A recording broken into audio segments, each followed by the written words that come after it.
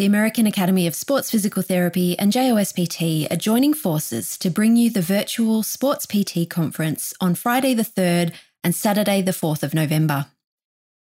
This is the premier online event for sports physical therapists in 2023. The conference blends the best in clinical practice with the latest in research so that you are in the best position to help the patients and athletes you work with. From what to do to reduce injury risk to top strategies for boosting the athlete's performance, the 2023 online conference has you covered. Check out the link in the show notes to see the full conference program and to secure your ticket.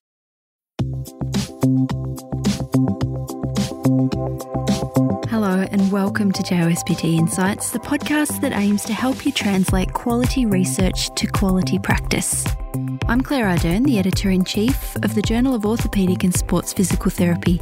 It's great to have you listening today. I don't know about you, reading a biomechanics paper and then trying to figure out how to translate what I read to clinical practice always leaves me feeling a little uncertain.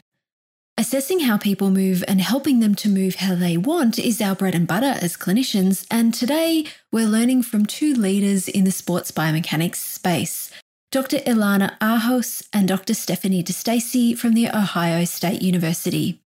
Both are alumni of Professor Lynn Snyder-Mackler's lab at the University of Delaware, and if you take a look at a few of the biomechanics papers that might have influenced your clinical practice over the last 5 years, especially in ACL rehabilitation, you'll probably see Drs. Arhos and Stasi's names there.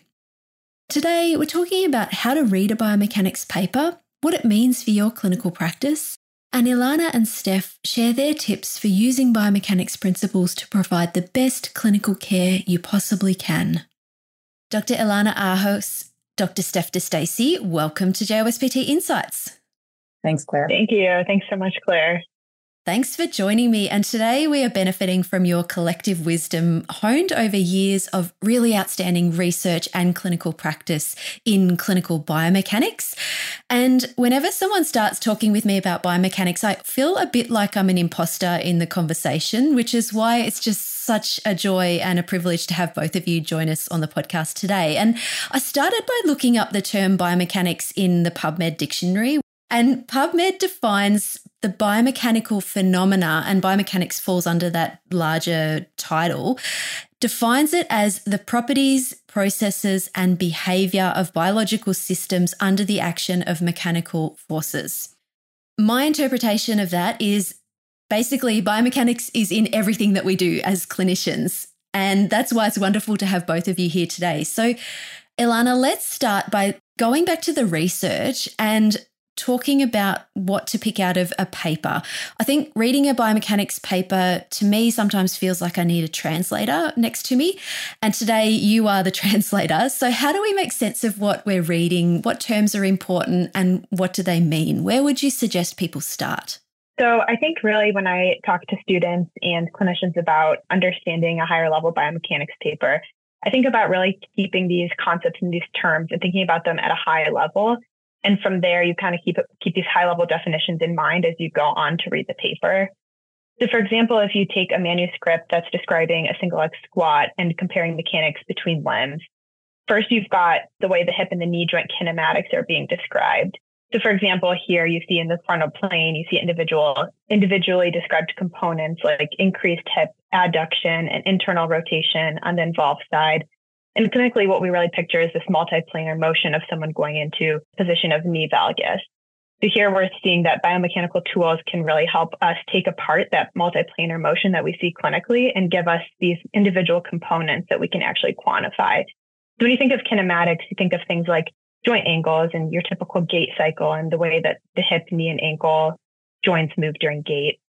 And then you've got your kinetics. And for this, I really encourage people to think about this as the forces on the body. So here you got different terms like torques, forces, joint moments, but really these are all representing a concept of load. And in the clinic, that's something we're really always thinking about is load and how load is affecting the way that we move. We think about, especially I think torques and forces can often get described similarly and are a little bit different conceptually. We think about forces as muscles exerting force, but torque more so referring to the force that's applied to a segment actually rotating about an axis. So really it's considering that rotational component. So I think a clear way to picture this is when you test isometric quadriceps strength and you take into account where the moment arm is, so where the force coming at the leg that's stabilizing the leg is. With the isometric quadriceps strength test, you're really testing the torque of the knee extensors there because you're talking about the force multiplied by the moment arm length or that rotational component of the test. And then the last concept is I think that's important to understand and apply is the concept of a joint moment, which I think can also get muddied when papers start to refer to them as internal moments and external moments. And a way to keep this clear is any time that something's described as external, it refers to a load that's happening to the body.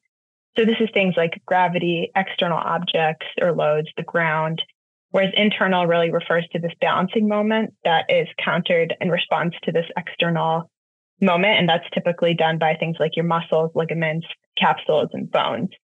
So if you read about an internal knee extension moment during gait, that's mostly referring to the quadriceps, which are balancing out the external knee flexion moment that's caused while you're walking by gravity. And authors should typically keep this language consistent throughout a manuscript, but I do really think it's helpful to conceptualize some of these bigger picture key concepts before you begin to read the paper and really visualize clinically what we're talking about when you start to interpret some of the data that's being described too. Absolutely. And that's where we're going to get into some of that today. How do we translate what you read on the page into what you're doing with patients in the clinic? Steph, how do I know whether a paper that I'm reading is good and worth spending my time on? I think we have to go back a little bit to the introduction of the paper where people present their working hypothesis and their research question. And, certainly as a clinician seeking information maybe about a specific population or a specific tool, that introduction has to resonate with you and that question has to resonate with you. The reason why that hypothesis is so important is because it tells you the direction the science should be going, what you should expect from the methodology, what you should expect to learn from the data. And I think it's really easy to get sort of pulled in to the author's interpretation of the work and be less focused on the science itself. So what I usually tell people is, for example, if you have a paper that is asking questions about mechanics related to injury risk and knee injury risk in particular, there are some key variables that they should be evaluating: ground reaction force, impulses, knee joint excursions. I'm just giving an example as just a few examples. What you find in good papers is that the question, the hypotheses, the methods, the variables of interest is all focused. It's pretty linear. And so it feels like it's an easy track to follow. So I like to see everything really line up tightly and be driven by a clinically focused hypothesis. Elanna, I think many people, when you mention the word biomechanics or research and biomechanics together, people will think of gait lab types of studies. Biomechanics is broader than that though, isn't it? So what other sorts of papers or what other sorts of variables or topics might people see in the literature when they're looking at clinical biomechanics?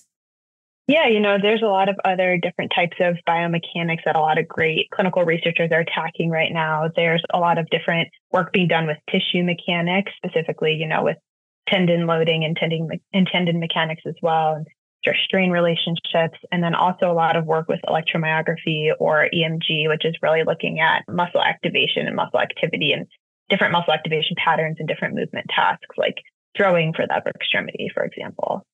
I think that's a great one to bring up because EMG gives us that concept of which muscles are active when, and as clinicians, that's also often really helpful information. So I like that you bring that one to our attention. Steph, let's have a think about the translating part of it now. So translating what we read on the research page into our clinical practice. How do you think about translating things like forces, torques, moments to what you're doing in the clinic with a patient? First, I want to start by saying that I really do believe most clinicians are already embedding biomechanically informed principles in their practice. Maybe they just don't know it, or maybe they don't want to accept it. I promise you that when we go to clinic, we're not doing very complex math calculations in our brain. We're not thinking about how we wish we could be in the lab. We're actually appreciating how we are in the clinic. I think the example of EMG is a really good place to start.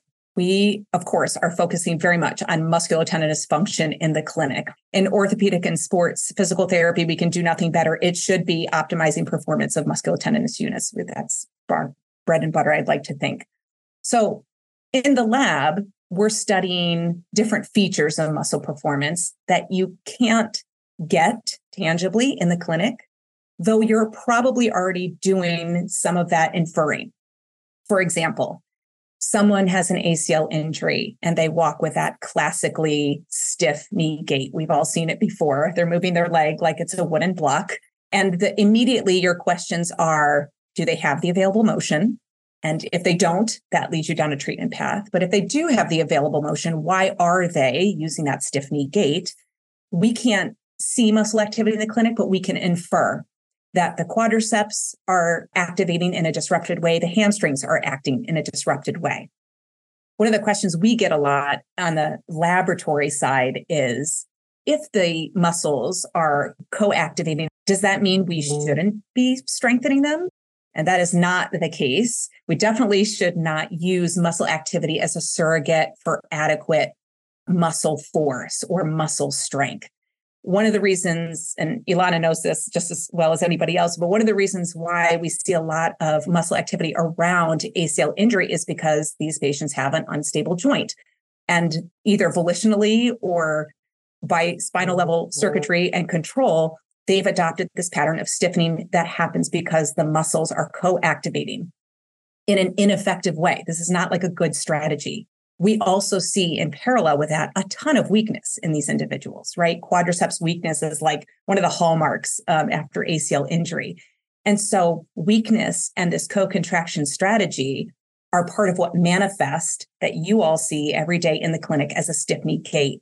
And a couple of the opportunities you have in treatment is continue to work on strength and continue to do things like neuromuscular training to disrupt that poor co-activation strategy. So we have good intuition in the clinic about what might be going on. In the lab, we're just trying to put numbers to that. We're trying to give specifics. We're trying to be really pointed so that you guys can target your intervention in the way that you see fit. You can't hurt yourself as a clinician to assume that your patient has some of these more common biomechanical impairments that are reported in certain patient populations. So continuing with this ACL example, if you just assume, even if you can't visually see it, sometimes if you just assume, we have enough data to say that individuals have a lot of walking asymmetries after ACL reconstruction. If you're approaching your patient with this in the back of your mind and thinking about how you can address some of these components that contribute to it, like diffusion, strength, range of motion, you can't hurt your patient by assuming that they have these biomechanical impairments that are so commonly described in the literature. How much of the information that's collected in a lab with more fancy equipment than what most of us will have in the clinic, how easy or difficult is it to translate that into clinical practice? Sticking with this, again, example of gait after ACL reconstruction, a way that I like to think about how we translate some of what we see in the lab into the clinic is challenging patients and a little bit of a harder task to kind of start to draw out some of these asymmetries. So say you might not see them walking asymmetrically during walking gait in the clinic, but in the lab, some of these concepts are shown.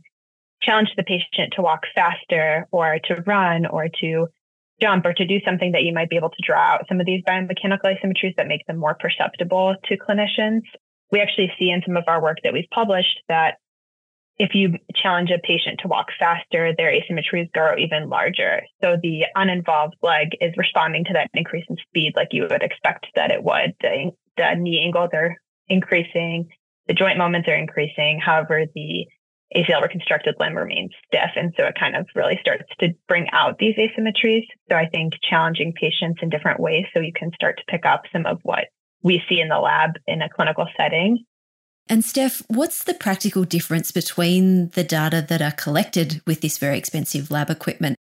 Building on this ACL example, because we've all gone there, the in-ground force plates that you've got in your beautiful lab at Ohio State, what's the practical difference between what we would collect there and something that's maybe more commercially available and perhaps people might have in their clinic, something like a Wii balance board? I think that the practical difference is resolution.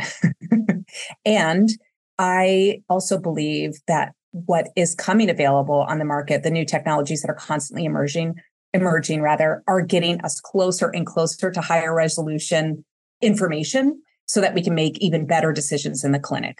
In the lab, we get 3 forces and 3 moments in that force plate. In the clinic, I probably can argue that you don't need all of that information. If you have someone, again, with a stiff knee or a stiff ankle or a stiff hip or back pain, and they're doing a return to run program and you're listening to their footfalls on the treadmill, the things that you're hearing are basically the vertical force. It's the Z force that we get in our very expensive lab on our very expensive treadmill. You don't need that, right? Intuitively, you're hearing the different sounds of the football. You're saying like, oh, that's something there sounds sort of clunky and asymmetrical. You're already picking up on that.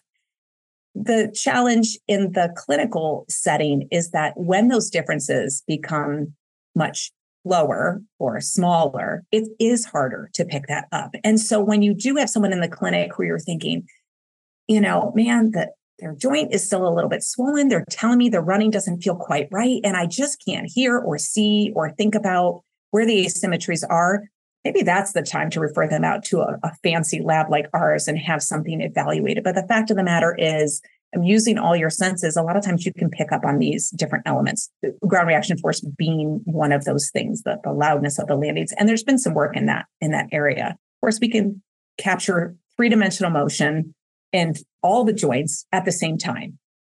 But your eyes are doing a pretty good job of sensing that as well. You just have to move your body or move your patient's body about in space.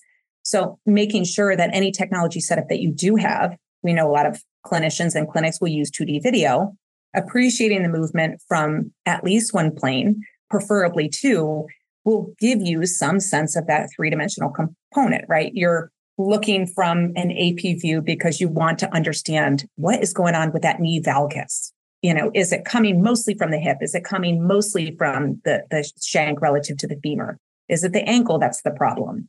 But you're also coming around and getting a sagittal plane view because you're thinking maybe the reason why I'm hearing a loud landing is because they're not using their joints like dampening springs like they should. They're not going through enough excursion. That's easily observed in the sagittal plane.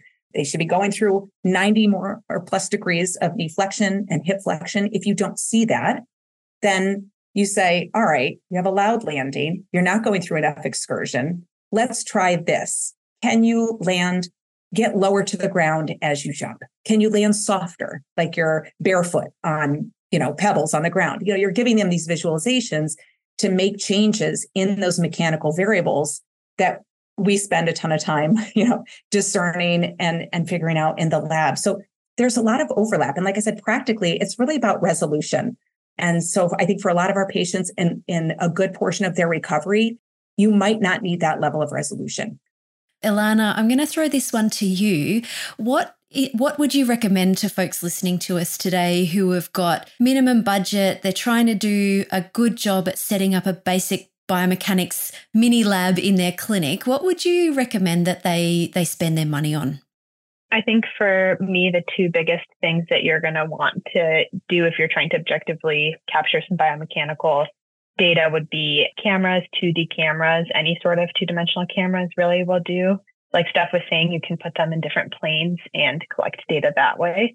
I think something to really keep in mind with 2D cameras, they're really great at allowing you to quantify movement, but you do need to make sure that your setup is reproducible so that you're effectively measuring the same thing each visit. It's really great to be able to use some of this objective data for reimbursement purposes to say that some of your interventions are working and they're associated with improvements in function and pain and changes in movement. But it's also good to make sure that you're measuring things the same way each time. So something like marking a line on the floor so you know that this is where the patient's standing and this is where your camera is each time so that you can ensure consistency between time points that you see patients. And then I think a portable forced plater balance system is also great. Something that's less expensive and space saving would be great just to give patients any sort of feedback about how they're maybe shifting their load or shifting their weight with landings or walking or jumping. There's a lot of different ways that you can use that. And I think it's a great initial feedback tool for patients when you're trying to help them understand some of the ways that they're moving as well. a lot of the shiny and new rehab tool, just like any other shiny and new rehab tool that we have, more expensive isn't always more effective when you're thinking about a clinical setting. So really just this idea of being able to put some objective data numbers to movement and seeing if we're improving mechanics and reducing pain and helping our patients is what we're looking for when we're thinking about biomechanical equipment in the clinic. We're all wearing these things around our wrists these days. I really feel like there's some untapped opportunity in wearable technology. We do know that there are limitations with wrist-worn devices versus accelerometers that go on your limbs, but we have so little ability to get inside of the patient's real world experience and understand what they're doing every day. And even if it's as simple as a step counter, and even if it's as complicated as accelerometry on their legs, this is a missed opportunity that I think we should really lean into. We try so hard in the clinic to control the environment, to control the load, to modify the load, to titrate the load. And we've really been sort of ignoring the information that patients are bringing in with them right on their own risk. Absolutely, Steph. And I love that you've brought up the wearables, and our colleagues who work in the running world are probably are at the forefront of this in our musculoskeletal rehabilitation space. Now, Steph, while we're talking about tech, and we've talked about the basic setup and the things that you really want to try to push to get in the clinic, if you have got a bit of extra cash available to you, what are the things that you might upgrade, you might think about upgrading, or that you would encourage folks listening to consider upgrading? Any technology, we're movement specialists, so we want to be able to capture movement. We've talked about 2D cameras, we've talked about force plates or balance plates. But really what we have been hearing from clinicians for a long time, what I experience as a clinician, is that some of the barriers to collecting those data and interacting with that technology is time and automation. And so if you have the extra money to spend, get that software support package, get that integrated laptop that's going to give visual feedback on the forces coming from the plates, or center pressure information right then and there, so that you can spend your time providing the great care that you want to provide and not being bogged down in the technological lift and the issues that can happen if you're trying to do something that's more piecemeal. Think about spending that extra little money in your budget to make sure that you have a highly integrated system, and maybe even a space that's already set up and ready to go for you. Lots of clinics are limited on space, but if you can carve out an area that you just always say, like, this is our motion analysis space, right? And get your patient into that space so that setup time is streamlined, so that the processes are streamlined, that the data collection is streamlined. All of that makes a huge difference, and I think just can optimize the patient experience. I love how we've just naturally segued from using the tech to assess what's going on to then having the information inform the decisions that you, in collaboration with the patient, make, or that you and the patient make together. I think it's a beautiful way of demonstrating why we should care about clinical biomechanics and why we're having this chat today. So Elanna, as we start to wrap up, what's one message that you would like to leave listeners with today as they go back to their clinical practice and think about integrating clinical biomechanics, maybe more consciously? I love biomechanics, and I also love treating patients and being a clinician. And I think there's a lot to learn from the biomechanical literature. I think my biggest take-home point would be, don't be afraid of these papers. I think a good paper and a good author group will lead you through the paper and the relevance and why it matters to you as clinicians. Look for papers that have clinician author groups as part of them, OTs, PTs, ATs, a whole host of different types of clinicians as authors, because these are the people that are going to be framing some of these questions really in a more clinical framework, and will probably leave you with an idea of clinical relevance at the end of it too. I think the thing that really resonates with Elanna and I and other biomechanists and clinicians who do really clinically applied work is, don't be afraid of us. Don't be afraid of the work we do. We absolutely need to do better in the way in which we communicate this information. You all are probably really pulling in and assessing and acting on patient needs with mechanics in mind. You just might not have been previously as intentional or thinking as deeply about it. So hopefully this gives context to keep going and keep bringing that mechanically informed sense to your practice. Today's been such a great way of, I think, demystifying clinical biomechanics. You've certainly both helped me a ton in understanding what I'm reading in a paper, how I take that information from the paper into the clinic, and also how I can do better as a clinician at capturing this information and then having that information inform some of the decisions that I make in practice. So Dr. Elanna Arhos and Dr. Stasi, thanks so much for joining me on JOSPT Insights. Claire, it was a pleasure. Thanks so much for having us, Claire.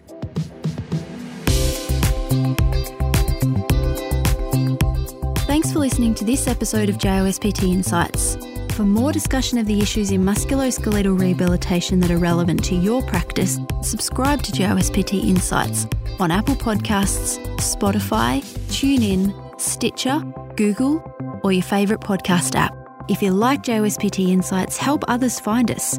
Tell your friends and colleagues and rate and review us. To keep up to date with all the latest JOSPT content, be sure to follow us on Twitter, we're at JOSPT, and Facebook, we're JOSPT Official. Talk with you next time.